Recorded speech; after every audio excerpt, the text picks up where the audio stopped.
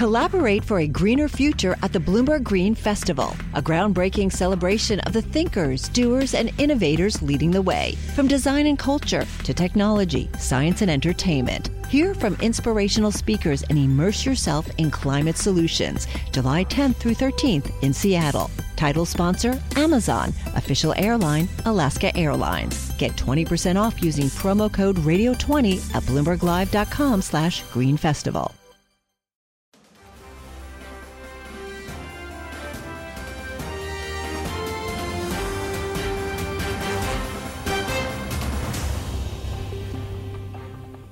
Welcome back to special coverage of the New Hampshire Republican primary on Bloomberg TV and radio. The race has been called. Donald Trump has won. And just moments ago, we heard from the runner-up, Nikki Haley, conceding here in the Granite State. I want to congratulate Donald Trump on his victory tonight. He earned it, and I want to acknowledge that. And back with us now, our political panel, Rick Davis, partner at Stone Court Capital, is here alongside Jeannie Shanzano, political science professor at Iona University. Rick, what are we looking at the rest of the night here? Because we do still have some questions to answer, as we said earlier, particularly when it comes to margin. We're just past, a third of the way here, Kaylee, as we look at the numbers of precincts reporting. There's a lot of votes still to come in. Yeah, I mean, every indication is it may actually exceed the Secretary of State's prediction of 322,000 voters. So a healthy and robust day at the polls for New Hampshire voters. Well done. This is what we come to New Hampshire to do, is see a real democracy in action. And I think that you're going to see more and more votes coming from the rural areas. Right now, it's inside a 10-point range between Donald Trump and Nikki Haley, and I think all you're going to do is see more and more margin coming in from Donald Trump voters. You know, these are his strongholds, rural voters, and one of the things we're seeing, which is a very stark contrast, which we've seen in Iowa and we've seen in the polling nationally, is Donald Trump is doing exceptionally well with voters who don't have a college education. But Nikki Haley has really racked up margins with voters who do have a college education. Dartmouth, that area around Hanover, she was leading Donald Trump 80% in a college town like that where it's very high education levels. That being said, there are more voters who don't have college education in New Hampshire than otherwise. So on margins, right now, 32% of the vote count in, according to the Associated Press. Trump 53.9, Haley 45.1. So we're just under a 9-point spread at this point. I feel like we should remind, Jeannie, our global audience that's watching, that this is the second in a row that Trump has won. There's only been 2 contests. He has won both. In Iowa, though, historically, the person who wins does not end up the nominee. It's been that way in the last several competitive contests. Ted Cruz, for example, won it in 2016 when Trump was the eventual nominee. That's not necessarily the case with New Hampshire, but is this going to be the year that Iowa and New Hampshire both picked the presidents? It wasn't just Iowa picking Corn this time. Yeah, I mean, that could be, it seems like that's what we are looking at. And, you know, this is once again, I have to say, Donald Trump breaking these established molds. I think he has changed this Republican Party. And let's, not forget, he has changed the primary process as well.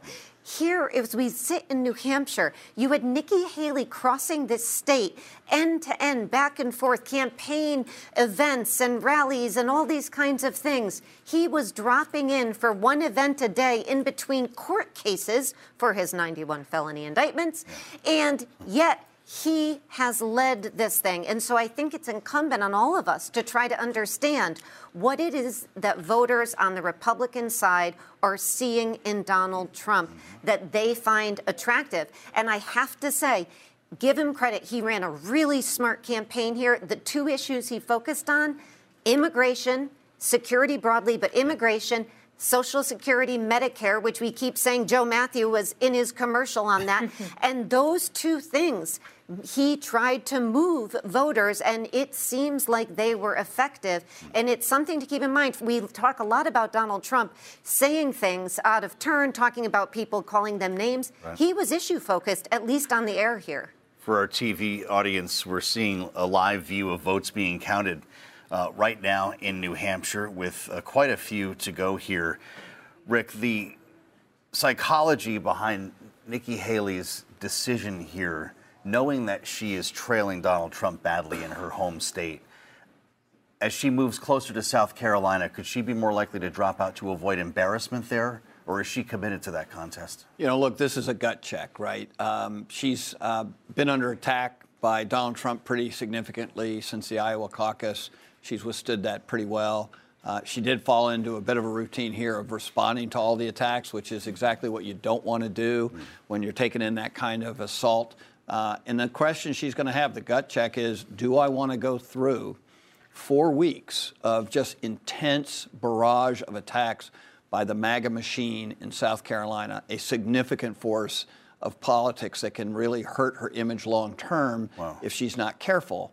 And that's going to be really the core question. I don't think South Carolina is going to be determined by money. She'll have plenty of money to fuel a South Carolina campaign for 4 weeks. The question is she going to want to? Well, you talk about the attacks that she could be on the receiving end of. There also is the question of the attacks she could be dealing out. We saw in the very final days leading up to here in New Hampshire a sharpening of the knife, if you will, going after Trump for things, as we heard her speaking this evening, things like senior moments, when he confused her apparently with Nancy Pelosi, thinking she may have been at the Capitol on January 6th when he was speaking a few days ago. She's called him chaotic. If she's going to do this over the course of the next 4 weeks, how much harder realistically should she go, and will she? I know a lot of her advisors have been wanting to ramp up the attacks, just like you were talking about, not just on mental competency and age. That's been sort of the core. And that at the end of the day, she still says, yeah, but he's fit to be president, right? At some point, I think you have to draw a brighter and stronger contrast. You have to say, and the electability issue has been one that I think she's starting to play even harder. Tonight she said he can't beat Biden, and she's the only one who can. In fact, she said any other Republican could, but that means her. So I think that she's going to have to come out much more aggressively. There's no way a massive negative campaign against you is going to be successful for you unless you are able to mount a significant and very well scripted, targeted campaign against your opponent. And she didn't do it, and DeSantis didn't do it, and the only one who really tried that was Christie. But he didn't attack Donald Trump on the issues. He attacked Donald Trump on his personality. She's got to hone an issues attack and prove to voters in South Carolina that his form of government is not conservative and not good for the country. Wow. Jeannie, the Biden campaign is already mobilizing here like it's over. The statement from Joe Biden's campaign: one thing is clear, Donald Trump is headed straight into a general election matchup where he will face the only person to have ever beaten him at the ballot box, Joe Biden. Is it right? Is this general election underway? You know, and this is one of the things we heard Nikki Haley say tonight, that Republicans should be concerned that Democrats want to run against Donald Trump. And that is something we've known because the Biden team has said that. And I think we're hard-pressed to imagine that anybody besides Donald Trump, barring something unexpected, is going to get this nomination. And, to put a finer point on it, let's just remember, evangelicals in South Carolina, her home state, 3 out of 4 voters identify as evangelicals, only 1 out of 4 in New Hampshire. This is why this was the state for her to beat him. That said, she also tonight said, I'm going to challenge him to a debate. Why is he scared to debate me? So if she stays in this thing, she's going to be taunting him about a debate. Right. But if you're Donald Trump, not going to happen. What incentive do you have to debate? And who is she to ask? She's lost 2 now. So it's, if she stays in, I expect we'll hear that. But gosh, it's hard to imagine a way forward now. She really needed all New Hampshire delegates to pull this thing through to the end successfully. Well, and debates typically feature 2 things, one of them being attacks against the person you're debating, the other being actual, in theory, if it's working, substantive policy conversation. And earlier, a few days ago over the weekend, we talked to Governor Chris Sununu, of course, endorsed Haley, actively campaigned for her here in New Hampshire, didn't result in a win for her, obviously. And I asked him, is the differentiator between Haley and Trump actually policy, or what you think is the ability to execute on that policy? And he said it's execution, not actually policy. Is that an issue here? You just aren't convincing voters that you would actually be that much different, that you have different ideas that you're talking about? I think it's a mistake because, let's face it, voters look back at 4 years of Trump on the Republican side and they see successes there. So I think it's very hard to convince them that the execution wasn't there. But there are policy differentials, and she started talking about them, and then she dropped back a bit. And I think that has been a problem. There are many, many Republicans who you look at the amount of spending under the Trump administration who find that objectionable. But she had to hit him hard, as did Ron DeSantis. Not having done that already, I'm not convinced she can make that case now as she moves into these much more difficult states. So how does she have to place in South Carolina as we wait to have a better understanding of this strong second, or maybe not so strong? Does she have to win her home state? Is it as simple as that? Well, you can't win a nomination by coming in second. Yeah. And that's really what she's been doing. And the political graveyards are stacked full of candidates who thought they could win by coming in second, and they never did. This will be the first time that a candidate could have actually won the first three primaries and caucuses, and then, we've never turned back a nominee from that, ever.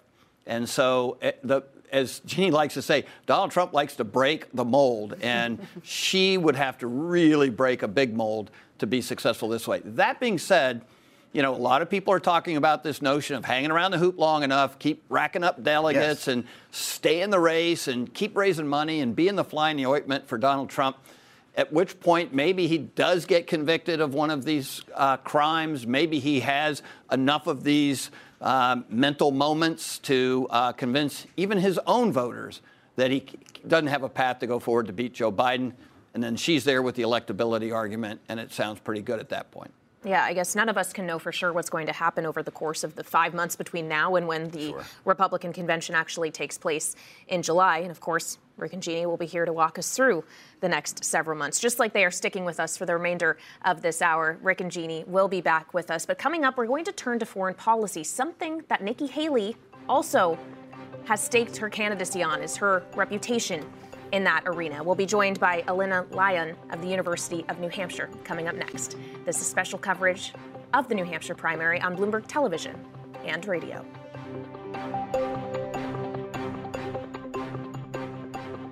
Hi, I'm Ron Kraszewski, Chairman and CEO of Stifel. Financial advisors, if you're not growing your practice, you're losing market share. Stifel is a growing entrepreneurial, advisor-centric firm built for successful advisors like you. Imagine having the resources of the largest wirehouses and the support of the boutique shops, but none of the bureaucracy to get in the way of you serving your clients. At Stifel, it's your business, your book, your clients.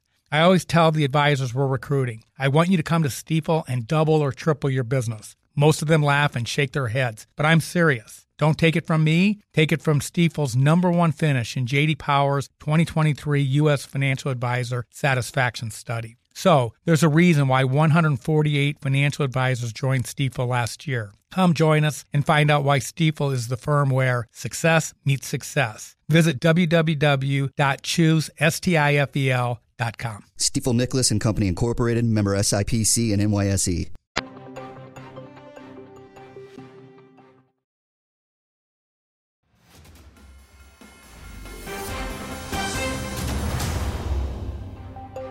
He doesn't believe in limited government. He believes in this kind of dictatorship. He doesn't believe in local control. He believes in Washington. So those are not Republican values. But you have said if he were to be the Republican nominee and because you are a Republican, you would support him. Yeah, I think most people would. That shouldn't surprise anybody. Even though you don't think he actually carries the values of the Republican Party? Well, look, Joe Biden, that's how bad Joe Biden is.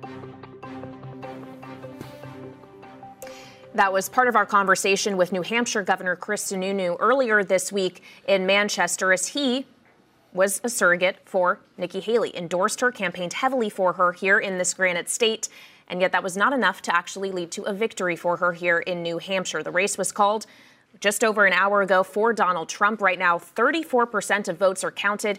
He has 53.4% to Nikki Haley's 45.6%. The question is the trajectory of Haley's candidacy going forward, and also how much this will become more about the issues at play here. We want to talk about foreign policy issues in particular now. Let's go to Elena Lyons. She's political science professor at the University of New Hampshire and author of U.S. Politics and the United Nations. She is joining us here live in our Manchester studios as we simulcast to you globally on both Bloomberg Television and radio. Professor Lyon, thank you so much for joining us this evening. We were just having a conversation with our colleagues Rick and Jeannie about issues domestically, the border, Social Security and Medicare, the retirement age. Nikki Haley is the former ambassador of the United Nations. And at a time where you have a conflict in the Middle East, you have a conflict ongoing in Ukraine, she has really tried to flex that, at least to this point. Is it resonating with voters, or do these issues just come too far below some of the other domestic problems that it's not enough to propel a candidacy like hers forward? Yeah, such a great question. So there's actually a recent AP poll out looking at exactly this and asked voters, what are your top 5 issues? And foreign policy made the top 5, not the top, but the top 5 for, I think it was 46% of Republicans, was actually doubled that from prior. And it's a little lower, like 37% or so for Democrats. So yes, I think that foreign policy is incredibly important.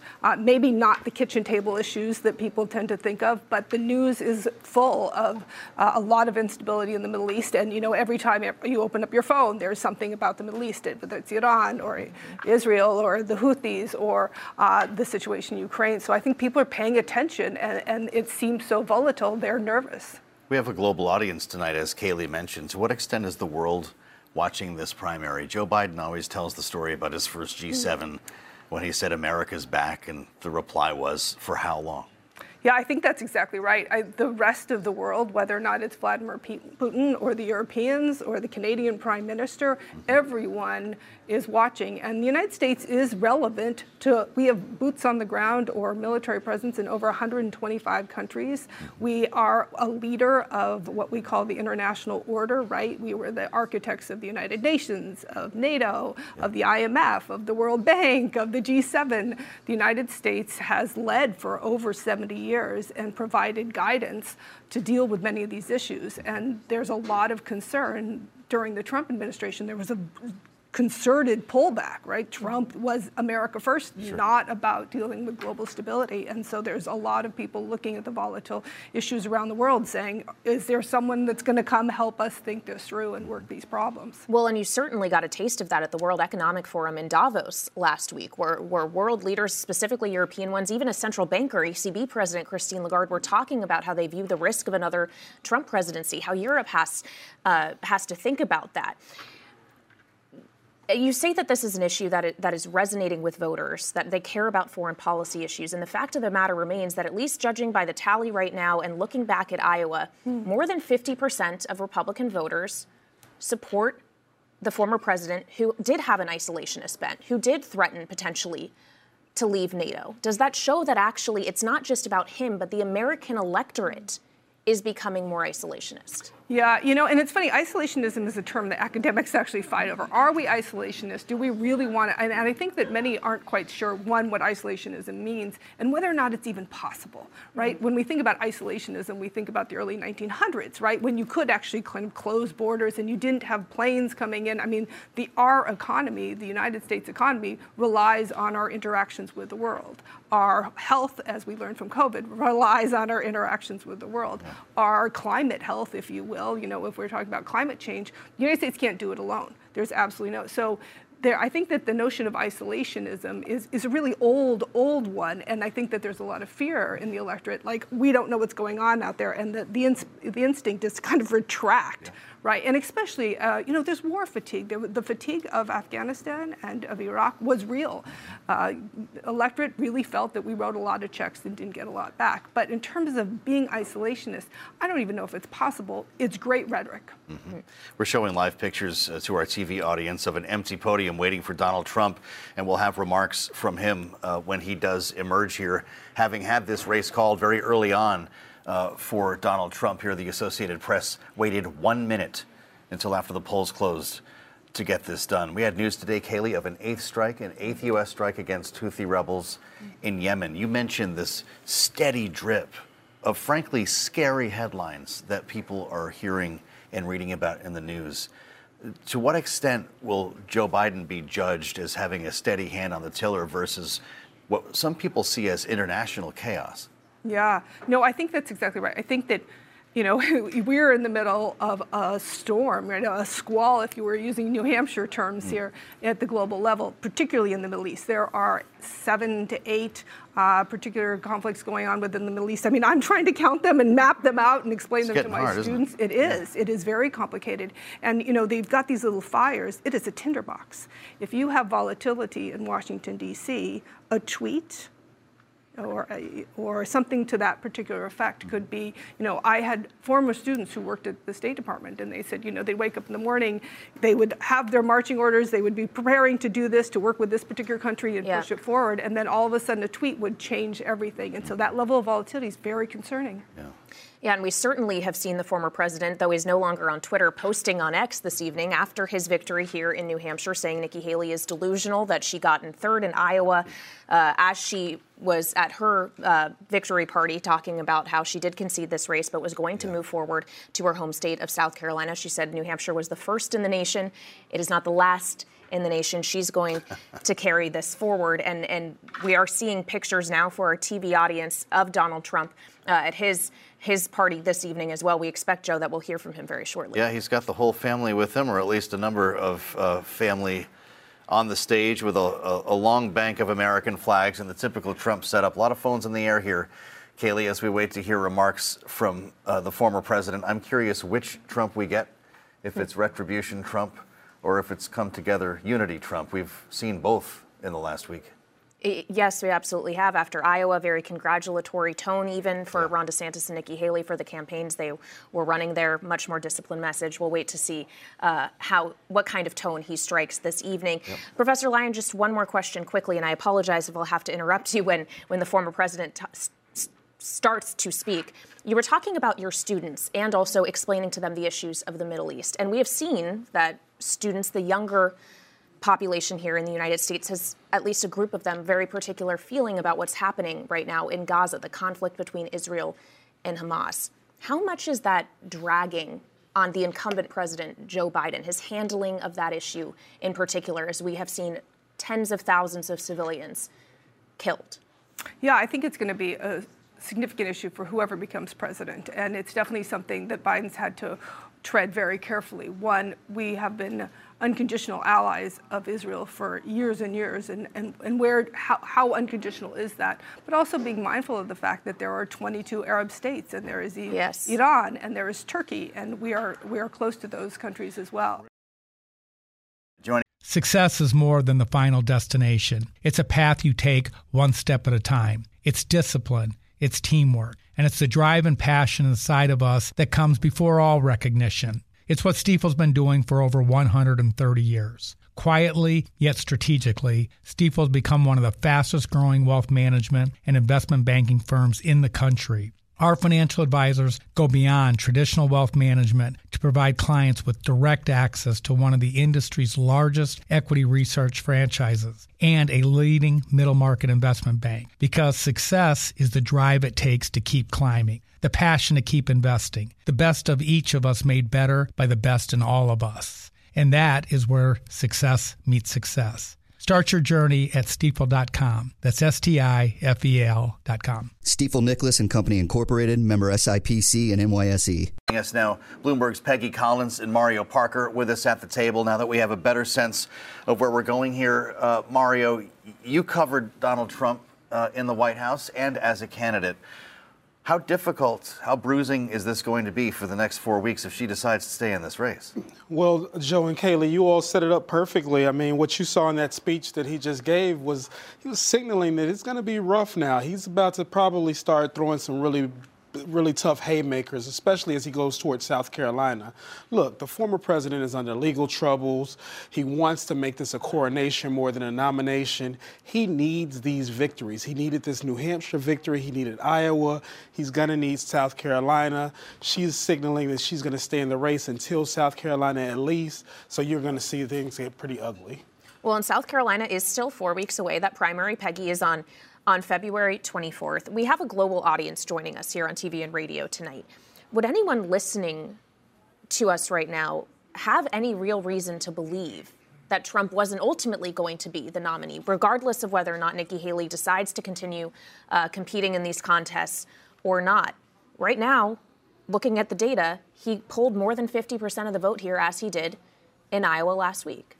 Well, I think the momentum is clearly going his way. That's undeniable. But I think what people have said around the Haley campaign, even in the days leading up to this, is that they wanted to show that they are doing better with each race. So they did do that tonight. They had a better showing than in Iowa. So the question is going to be, in her home state, can she perform even better than she did here in Iowa? So now we're getting into, as Mario said, kind of the zone of the 50% and whether or not she can show that she's going to be able to compete with Donald Trump before he gets that coronation and nomination slam dunk in some ways. The question worth asking again, though, Mario, is how she can do it there, if not here in New Hampshire, knowing it's going to be a lot closer to Iowa politics in terms of demographics and values in South Carolina. I believe Jeannie mentioned 1 in 4 Republicans are evangelicals. That's Trump country again, is it not? That's a great point, Joe. I mean, you saw Nikki Haley's campaign. Also, you saw Americans for Prosperity. Other groups really go all in New Hampshire. This was her best shot right now, just given the composition of the electorate: highly educated, white collar, suburbans, moderate voters as well, undecided voters. And then you go to South Carolina, that looks a lot like Iowa. She's hoping that she has a little bit of home court advantage there. Yes, sure. But again, this is a deeply red state in South Carolina. It is very It's also got a favorable. history of some pretty dirty tricks. That is true, absolutely. And then you got Donald Trump down there. He's had this infrastructure. Again, I think one of the things that we forget about in this election is the fact that Donald Trump is running for a third time. The muscle memory that you get, the infrastructure that you have over that course as well, able to kind of sow the ground in some of these key states. Well, and that's what we've been hearing about his campaign this third time around, that it is much more organized, that they are much more disciplined. And perhaps we are seeing the reaped reward of that in New Hampshire this evening. We're talking about South Carolina in terms of the Republican primary, Peggy, but there will also be a Democratic Party in South Carolina. Officially, if we're talking about what counts in terms of delegates, it will be the first for the Democratic Party. Joe Biden was not on the ballot here in the Granite State this evening. There was a write-in campaign. It appears he won that by a pretty sizable margin. Dean Phillips, though, a congressman from Minnesota, a Democrat, got 20% of the vote. How should we be thinking about what New Hampshire tells us about the incumbent president, as he is the presumptive Democratic nominee at this point? Well, I certainly think we saw in talking to voters and then tonight in some of the results that there are a lot of people who are saying they're not seeing what they want to see coming out of the Biden administration and their campaign. We saw time and time again that people were telling us immigration and border security have become almost as big as, if not a bigger issue than how much people are seeing their pocketbooks get hurt by inflation, which was the big issue last year. So I certainly think that people are looking to the president and not only asking questions about age, but asking questions about policy. And so the Biden campaign is really going to have to answer those questions to voters heading into South Carolina, as you said, Kaylee, I'm sorry, in terms of how they are going to solve some of these problems that Americans are saying, hey, we see this as a problem, we want a solution for it. Yeah. Mario, you had a fascinating interview that you brought us at Bloomberg with Larry Hogan. When he was still a national co-chair of No Labels. He's since left that group, which got everyone thinking he might launch a run for the presidency. They have said if it's Trump, Biden, by Super Tuesday, we're running a candidate, whether it's Larry Hogan or someone else. Will that happen? It looks like it, right? Because that's what's happening. At least as of today, it looks like we're going forth toward this rematch of Biden and Trump, something that our polling shows that voters have no appetite for. Yeah. So it does look like the No Labels movement will be moving forward, at least if they're going to keep their word in that regard. All right, Bloomberg's Mario Parker, who leads our White House and national politics coverage here at Bloomberg, as well as Peggy Collins, our Washington bureau chief. Thank you both so much for joining us this evening, not from Washington, but from Manchester, New Hampshire, where Trump has been declared the victor of the First in the Nation primary. Collaborate for a greener future at the Bloomberg Green Festival, a groundbreaking celebration of the thinkers, doers, and innovators leading the way. From design and culture to technology, science, and entertainment. Hear from inspirational speakers and immerse yourself in climate solutions. July 10th through 13th in Seattle. Title sponsor, Amazon. Official airline, Alaska Airlines. Get 20% off using promo code radio20 at BloombergLive.com/Green Festival.